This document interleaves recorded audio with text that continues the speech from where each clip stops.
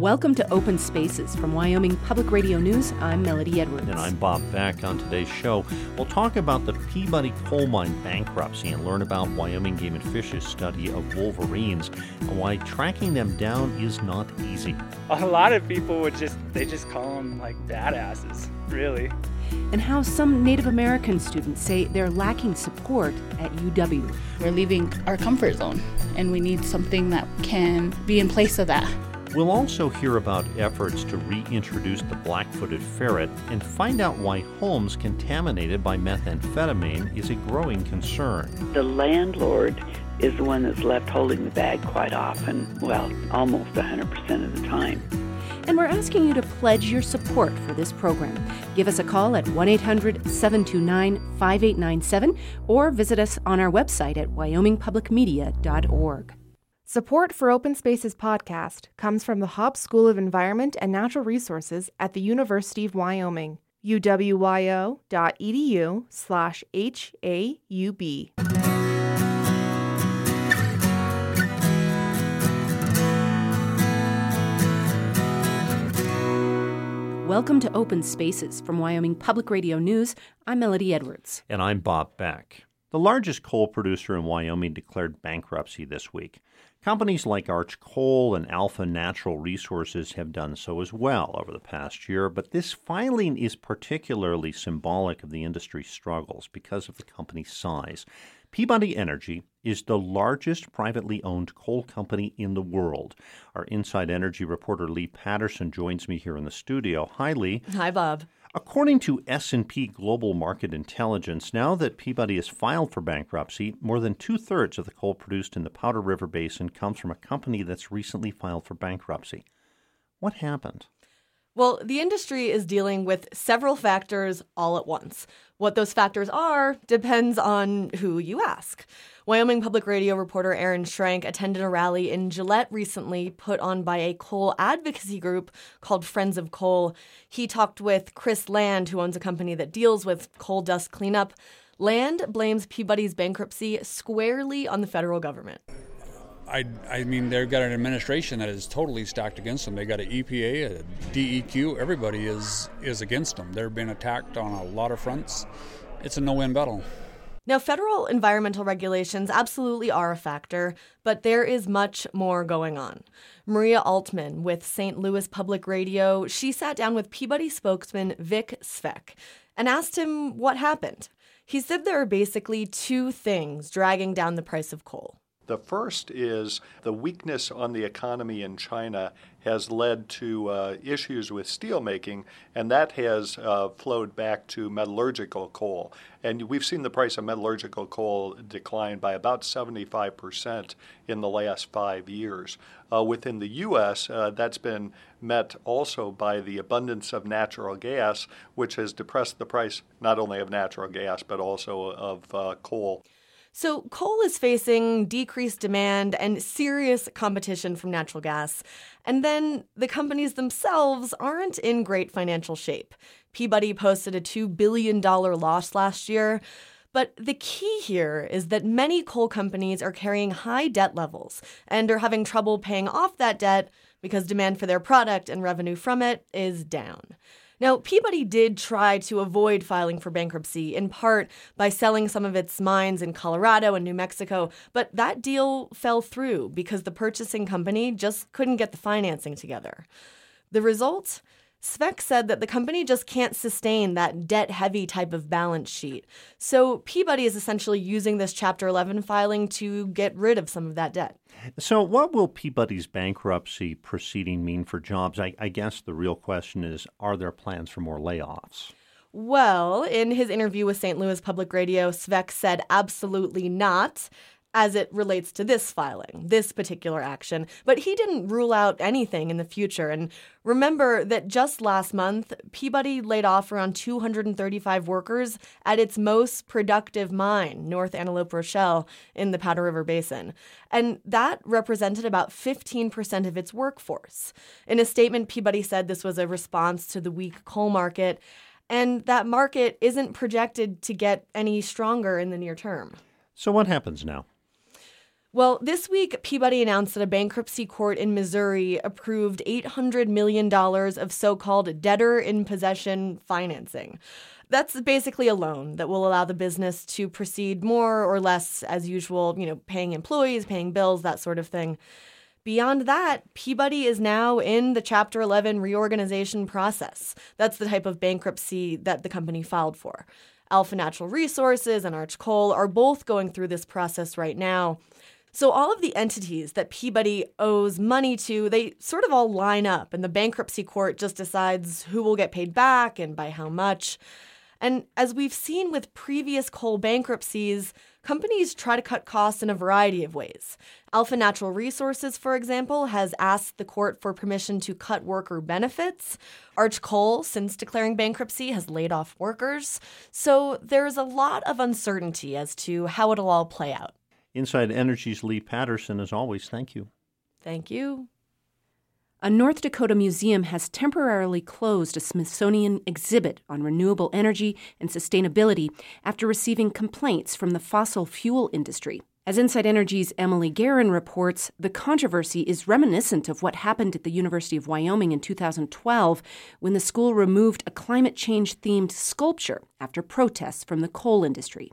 It's hard not to notice the influence of the oil and coal industries at Bismarck's North Dakota Heritage Center.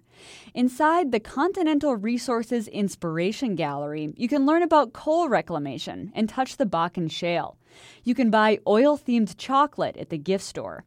That's why a traveling Smithsonian exhibit that talked about climate change and renewable energy seemed like an odd fit. In fact, it was closed just 4 months after it opened.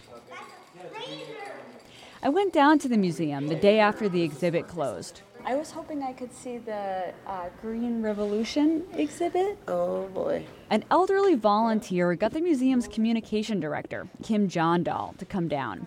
We stood outside the exhibit's locked door. There was a black curtain drawn across it.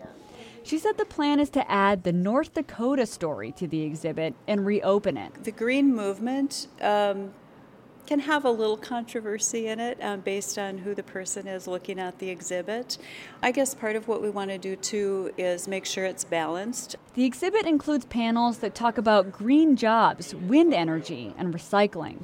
There are phrases like kick the oil habit and expensive, polluting fossil fuels. Yet Jondahl said they had not received pushback from oil or coal companies. We've had comments of, let's try to show a balanced perspective. There have not been any comments at all of take the exhibit away or don't have it here at all. But to alter it somehow? No, I'm trying to think of how to respond to that, in that the overall consensus, I think, of all visitors and people who have been through it has been, we'd just like to see more about the state and what's going on here. Jondahl is at least partly accurate. According to an open records request made by Inside Energy, no one from the coal or oil and gas industries asked explicitly for the exhibit to be taken down. But in an email dated Monday, February 29th, the North Dakota Petroleum Council, which has given over $200,000 to the museum, said the placement of the exhibit right across from the North Dakota Petroleum Council gallery seemed, quote, inappropriate. To have it just saying that we're terrible people right next to an exhibit where we, help buy a T-Rex that I'm sure kids just love. I don't know, it was a little frustrating and disappointing, frankly. Tessa Sandstrom is the communications director for the Petroleum Council. We felt it was rather inflammatory and certainly didn't tell the full truth. That same week, North American Coal, which has donated $250,000, complained the exhibit, quote, throws coal and fossil fuels under the bus. Both times, museum staff promptly assured the donors their complaints would be taken seriously.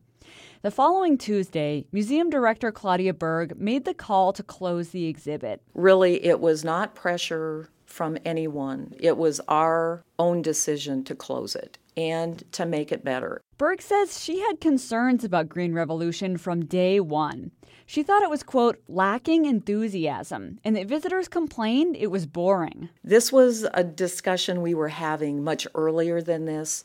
It's happenstance that some of this coordinated the way you have it laid out. Berg plans to reopen Green Revolution after adding more about sustainability efforts in North Dakota. They have asked the same coal and industry groups that complained about the exhibit for more information on how they have become more green. Berg says it is appropriate to ask them because she lacks that expertise. Absolutely. I mean, I think it's only fair that we talk to those groups. I'm not going nationally to find out the story. I'm working on the North Dakota story. The Heritage Center is accredited by the American Alliance of Museums, whose donor ethics standards state that museums must maintain control over the content and integrity of their exhibits. Berg says they have not violated this standard. As a museum, we're trusted for our information that we provide our visitors, and we take that very seriously. The real threat lies in self-censorship, what doesn't get said but needs to be said. Becca Economopoulos directs the Natural History Museum in Brooklyn. She claims this is a national problem. That's why she released a letter last March signed by nearly 150 scientists that called upon science and natural history museums to cut ties with fossil fuels. Otherwise, it's difficult to avoid what she calls museum capture. When a museum's oil and gas company sponsors fund exhibits or exert pressure to modify exhibits that then serve to naturalize and promote industry perspectives on energy. This is the first time Green Revolution has generated controversy in the 6 years it's been on tour, and it's been displayed in other energy states like Wyoming, Colorado, and Texas. Robbie Davis is with Smithsonian's Traveling Exhibitions. Even though this is the first time there's been, a little bit of controversy, it's a great opportunity. Exhibitions are a really cool time to welcome in a whole multiplicity of those perspectives. Davis supports the idea of adding the North Dakota story as long as the Heritage Center doesn't change any of Smithsonian's original content. For Inside Energy, I'm Emily Guerin. Inside Energy is a public media collaboration focused on America's energy issues. When we come back, a couple of wildlife stories, one on wolverines and another on the black-footed ferret. This is Open Spaces.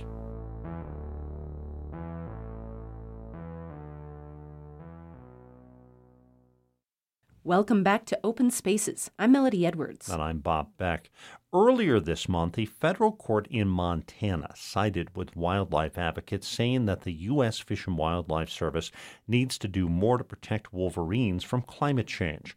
Recently, Wyoming Public Radio's Melody Edwards took a snowmobile ride into Wyoming's wolverine country to find out how the species is doing there. The snow turns to mush in the warm sun under our snowmobile tread. I'm tagging along with Wyoming Game and Fish wolverine biologist Lee Tafelmeyer into the south end of the Wind River Range to take down a motion-censored camera he's been baiting with roadkill deer in an effort to take photos of wolverines. It's all part of a multi-state project to count this elusive species in the West.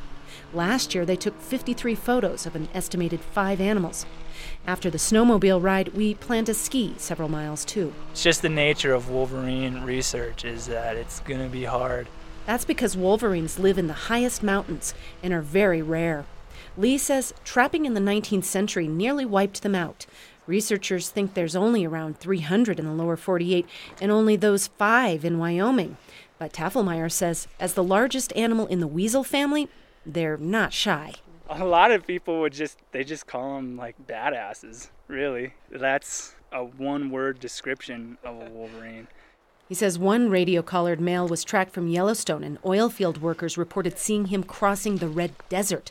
Then he turned up in Rocky Mountain National Park in Colorado, almost 500 miles away. I mean, this is an animal that's 2 feet off the ground, weighs 25, 40 pounds, and it just goes.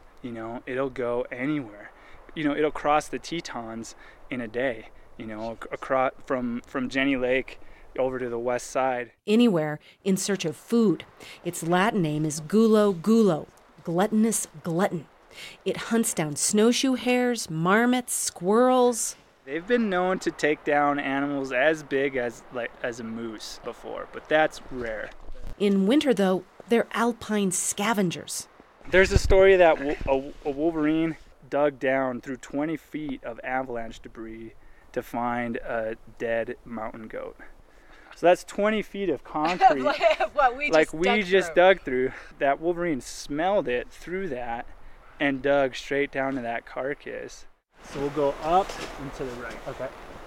Today, we learned something about how hard snow digging can be. On our way to collect photos, the snowmobiles get stuck in the fast-melting snow, really stuck, and we decide to turn back. But for wolverines, there's no escaping this wet snow. Right now, females are raising young in snow dens. The Wolverine Foundation director, Rebecca Waters. When the snow is really wet and heavy and the water starts to drop out of the snowpack, it's a problem because then the kits get wet inside the den, and that's potentially, a problem for disease and becoming ill and getting cold. Her group isn't one of those challenging the federal decision to list wolverines, but she says she's glad the courts sent them back to the drawing board. Waters says with their crampon-like claws and snowshoe-shaped feet, wolverines are an Ice Age animal that persisted into a warming era. The problem with climate change as a threat to a species like the wolverine is the fact that this is a systemic threat. It's at a society-wide and global level. And so I think we need to assess what the states are doing and look at how that turns out. By states, she means Wyoming, Montana, Idaho, and Washington, working together on a federal grant to count wolverines and study their range. She says states were able to adopt strict regulations to keep sage grouse from getting listed, so maybe they can do the same for wolverines. Nicole Bjornley with Wyoming Game and Fish says Wyoming hopes to do just that. We classify wolverines as a species of greatest conservation need in the state, as well as a protected animal by statute. And so Game and Fish has long recognized that this is a potentially sensitive species, one that we just haven't had the opportunity to really devote some funds and personnel to up until now. To get a better count of wolverines, she says next year they plan to set up 25 more cameras in the Bighorn Range and the national parks. She says there's even talk of relocating wolverine into the state from Alaska, where there are larger populations. As to the camera I snowmobiled out to see with Lee Tafelmeyer, he gives me a call after he pulls it down a few days later. While he didn't get any photos of wolverines this time... And then looks like we have a red fox. We got a little squirrel here. No wolverines this time. No wolverines this time. No, that's too bad. The elusive wolverine slips away again. For Wyoming Public Radio, I'm Melody Edwards. Wyoming Game and Fish say they welcome reports of wolverine sightings. You can see photos and videos of wolverines on our website at wyomingpublicmedia.org. Now, looking at another rare species, Wyoming's Game and Fish Department and the U.S. Fish and Wildlife Service are planning a historic venture this summer. They hope to bring black-footed ferrets back to Meeteetse, where they were found 35 years ago when the species was thought to be extinct. Penny Preston reports. Black-footed ferrets were thought to be extinct in 1981 when John Hogg's dog brought a dead one to his ranch house near Meeteetse. Hogg has since passed away. But on the 25th anniversary of the ferret's discovery near Meeteetse, Hogg told the story again. We took it down to taxidermist here in town here, and he said, "Oh my God," he said, you got a ferret." And I said, "What the hell's that?" I didn't know what it was. Denny Hammer was a biologist working for the U.S. Fish and Wildlife Service then. He had been looking for black-footed ferrets in southern Wyoming. When Hammer got the call to go to Meeteetse, he and another ferret finder started spotlighting on the Pitchfork Ranch next to the hog place. They were driving slowly and looking and looking. Then it happened. His field notes tell the rest. At 6:20, my next recorded entry is, in very bold letters, "I saw a ferret!" ! When it was confirmed black-footed ferrets still lived in the wild in northwest Wyoming, the media and scientists from around the world descended on Meeteetse. The tiny town of 300 people was known around the world. Eventually, 118 black-footed ferrets were counted on the Pitchfork. But in the late 80s, disease struck. Jack Turnell was owner-operator of the Pitchfork then. In 3 years, we lost 30,000 prairie dogs through this area because of the plague, and then the ferret had distemper. The ferrets' numbers were down to 18 animals in the wild when it was decided the species had to be rescued, and the little predators were trapped and taken to a research facility in Sibyl Canyon. There, they were bred for reintroduction, and they were put back out on Wyoming's wild landscape in Shirley Basin in 1991. Black-footed ferrets were also released in Mexico, Canada, and 7 other states. Meeteetse had always hoped to get black-footed ferrets back, and since a rule was enacted by the U.S. Fish and Wildlife Service, they could be reintroduced to the area this July. It just kind of became kind of a symbol of our community. That's John Hogg's son, Alan Hogg, who wants them back on the family ranch. We've been a dream of ours to get the ferrets back here for a long time. Dr. Lennox Baker owns the other ranch where ferrets were found in the early 80s, the Pitchfork. He wants black-footed ferrets back, too. Dr. Baker was so anxious to have the ferrets that he allowed Wyoming's Game and Fish to do a 3-year study on his ranch. That was aimed at saving prairie dogs from the plague. It was a bait-based vaccine. It seemed to work because for the first time in 35 years, there seemed to be enough prairie dogs to feed ferrets. The Fish and Wildlife Service says the success of the reintroduction depends on how well the ferrets adapt to the surroundings. From Cody, I'm Penny Preston for Wyoming Public Radio. Coming up in the program, we'll have stories on meth houses in Wyoming and making Native American students feel welcome on the UW campus. You're listening to Open Spaces.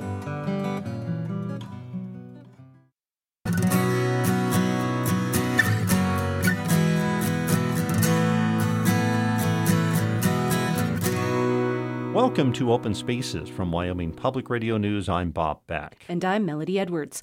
Many homes or apartments in Wyoming are contaminated by methamphetamine. And if you move into one of those places, you might not know it. It can lead to health problems and be expensive to clean up. Wyoming Public Radio's Bob Beck reports that Wyoming is one of the few states that does not require disclosure of a meth-contaminated home. Sheridan realtor Dan Casey remembers when he first got caught. Casey had a client who had bought a home during a foreclosure sale, and after his client fixed the place up, he tried to resell it. Casey says they were close to a deal when a neighbor stopped by. We got an offer right away on the house, and right during the inspection phase, the potential buyer was walking around, and the neighbor came over and said, "Oh, the people who used to live here were meth users. This is a meth house." Casey and the homeowner were frustrated because it required extensive cleanup. He says local law enforcement and the Department of Family Services both knew that it was potentially contaminated. The DFS had been called for drug use. Police department had been called for drug use. But these separate parties, governmental parties, were never talking to each other. And this poor, investor got stuck with a contaminated home. Cleanup can cost between $5,000 and $15,000. Another former realtor, David Walker, and Casey started a firm called 307 Environmental, which is one of the companies in the state that cleans meth contamination.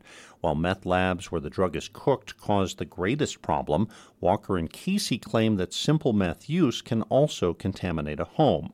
Walker says cleanup can take a week. What you have to do is remove anything that's a porous item, like your carpets, the curtains, anything that can absorb the meth. We remove all that, and then we go back and we do a dry clean, and then we do a couple wet cleans on the whole house. And then we also clean the ducting system, because even if you clean a house and then you turn the furnace back on, it'll recontaminate a house. Because of cost, some property owners never clean up a home, and sometimes they are left abandoned. That's what happened to a home in a popular area in Cheyenne that's been abandoned for several years. Lovell Representative Elaine Harvey says that there are several such homes all across the state. To have a meth house that is abandoned and doesn't get improved, doesn't get cleaned up, it devalues the property all around them. That's why Harvey tried to pass several pieces of legislation to address the issue. The first would have required notification that a piece of property was a former meth house.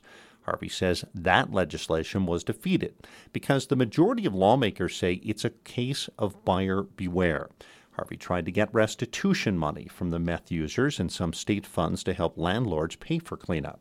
The landlord is the one that's left holding the bag quite often, almost 100% of the time. But Harvey says those attempts also failed. The sentiment on the floor as we discussed this was, the landlord just needs to be more diligent about who he rents to, and he needs to inspect his property more often to make sure things like this don't happen. Without any legislation, there is no real way for someone to know if they've moved into a meth-contaminated home without testing the home themselves.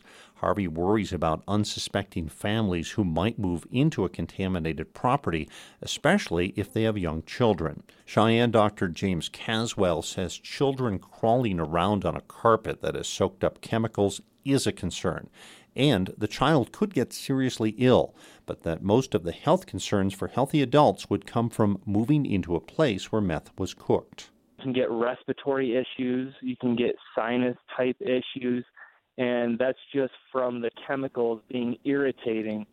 State epidemiologist Dr. Tracy Murphy says research shows that health effects from a place where meth was either cooked or used can vary.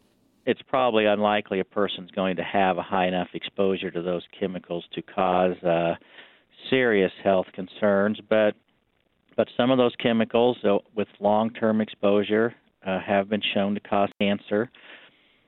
So certainly you would want the environment to be cleaned up.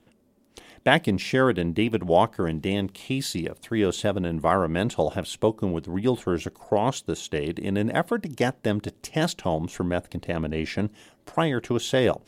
And they have spoken with a local legislator about letting the public know if a home is contaminated. He says this problem should not be left to landlords and realtors to figure out. For Wyoming Public Radio, I'm Bob Beck. Next month, Lori Nichols will take over as president of the University of Wyoming. She says one of her priorities is building deeper relationships with the tribes on the Wind River Reservation. As Wyoming Public Radio's Aaron Schrank reports, many hope new leadership means UW will do a better job enrolling, supporting, and graduating Native American students. UW senior Ashley Enos is in a crowded ballroom on campus. She's watching a hip-hop artist from the Crow Nation who goes by the name Superman do his thing. I think it's awesome that we have someone that's so into the culture and wants to give cultural awareness to the public. Enos is a member of the Eastern Shoshone tribe. She says there aren't many others at UW. It's a very small number. It'd be less than 5. And less than 1% of total students here identify solely as American Indian, just 90 of more than 13,000. Enos is part of UW's Keepers of the Fire, a campus group that promotes Native American heritage and culture through events like this one. I would like to let people know that we are here, that there's Native Americans here. We would like other Native students to come approach us too, to let them know that we're all together. The vets they rhyme for years. I got your earrings rusted. Will you bust cause you wet behind the ears? Deborah Littleson coordinates Keepers of the Fire in her spare time. She says the group is one of few beacons of support for Native students. Littleson's full-time job is at the financial aid office, but as a Native on campus, she often finds herself filling a void and offering social or academic guidance to a struggling Native student. If they didn't have me as that voice, that student probably would have dropped out or gone home, which is some of the advice that they received in other offices. Retention rates for Native students remain below the campus-wide average, and despite a handful of scholarship opportunities, there are half as many American Indian undergrads here today as there were 25 years ago. In the past, the tribes pitched in for UW to employ a Native American support person to help Native students, like Renette Tendor. Somebody who is Native and maybe who comes from a reservation understands these complexities and these difficulties and barriers and struggles that we experience as UW students. But the Multicultural Affairs Office cut that position in 2009. Since then, enrollment has tapered off a bit. Tendor was an undergrad here when that go-to person still existed. She says they were a godsend when 2 of her family members died in the middle of the semester. And my first instinct right away is to just drop out because it had been in the middle of the night and I had to just leave. And I got the phone call the next morning from that Native support person that they already had emailed my professors and don't worry about it. Do what you have to do on the reservation and when you come back, everything will be okay. I probably wouldn't have came back if that wasn't the case. But Tendor says the help she got is missing for today's Native students. Instead of providing support people for each ethnic group, They've consolidated down to just 2 people and say they can't afford all those positions. Another thing missing for Native Americans on campus, Tendor says, is a place to call home. Culturally, we're very community-oriented. We identify with our community and our peers, and that's what makes us unique. And the majority of us come from the reservation, come down here to go to school, and we're leaving our comfort zone, and we need something that can be in place of that. There's been a decades-long push to build a multi-purpose American Indian Center on campus, a feature found at most of our neighboring states' universities. An architect drew up a floor plan a few years back. UW added the project to its capital facilities plan, but American Indian Studies Director Caskey Russell says it's on pause. We're ready to roll on our side, but I just think it's been dead in the water at higher levels of administration. We haven't heard anything about it. Russell's American Indian Studies program offers a few degrees and some cultural opportunities, but he says it can't really deal with things like recruitment and retention. Really pure student support, we don't have that, unfortunately. The program doesn't have a position like that. So it's more of informal student support. Russell is looking to bridge the gap between the university and the tribes. He's developing a program that allows students to earn bachelor's degrees without leaving the reservation. And UW is collaborating with Central Wyoming College to prepare more tribal high schoolers for university life. Incoming UW President Laurie Nichols says she wants to build on these efforts. One thing I heard a lot when I was interviewing is that there is really a desire to take whatever has already taken place, and I know there has been some good work, but to really take that to the next level. Nichols says some of her best work as South Dakota State University provost has been coordinating with tribes to get more Native students into the college pipeline. For Wyoming Public Radio, I'm Aaron Schrank. These reports are part of the American Graduate Let's Make It Happen, a public media initiative to address the dropout crisis, supported by the Corporation for Public Broadcasting. Wrapping up the show, we'll talk to the editor of a new anthology about fracking. This is Open Spaces.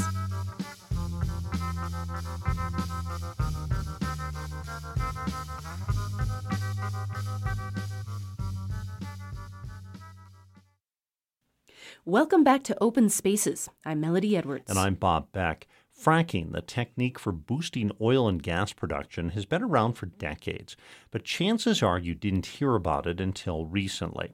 In just a few short years, the fracking boom has transformed communities across the country and elicited plenty of emotions from all sides.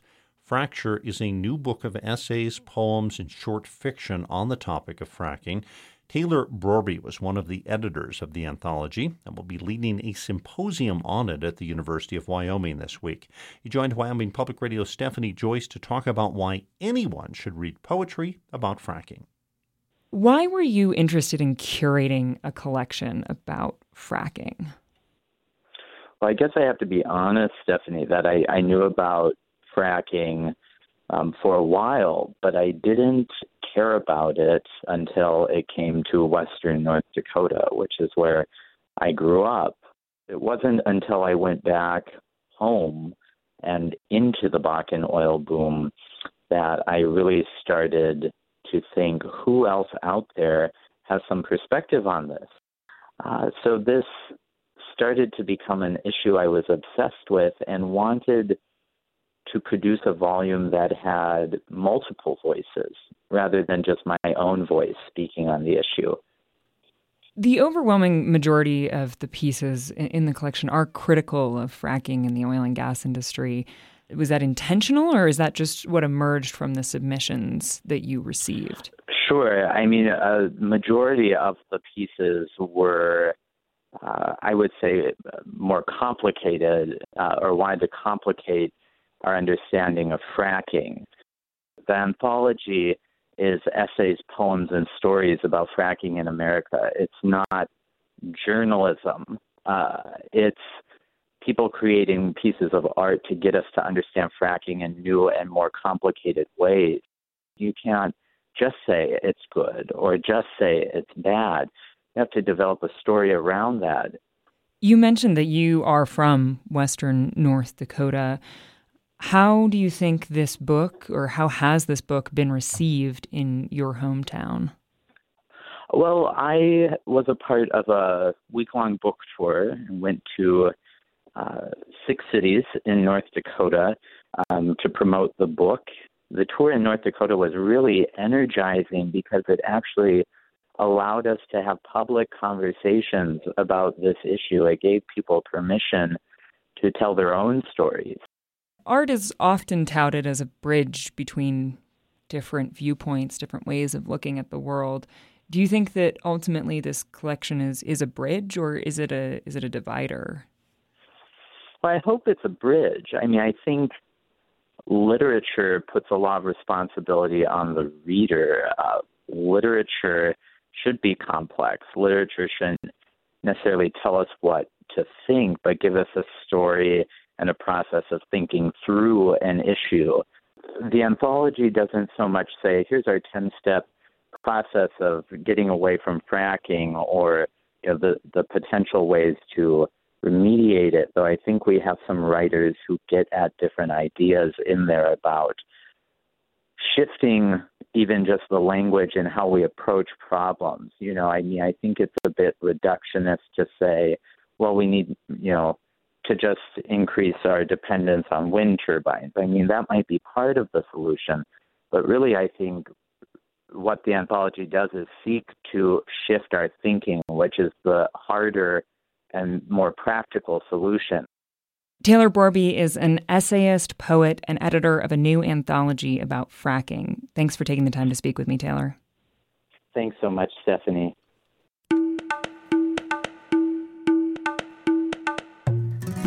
You've been listening to Open Spaces. If you missed any part of the program or want to hear an individual segment again, it's all on our website at wyomingpublicmedia.org.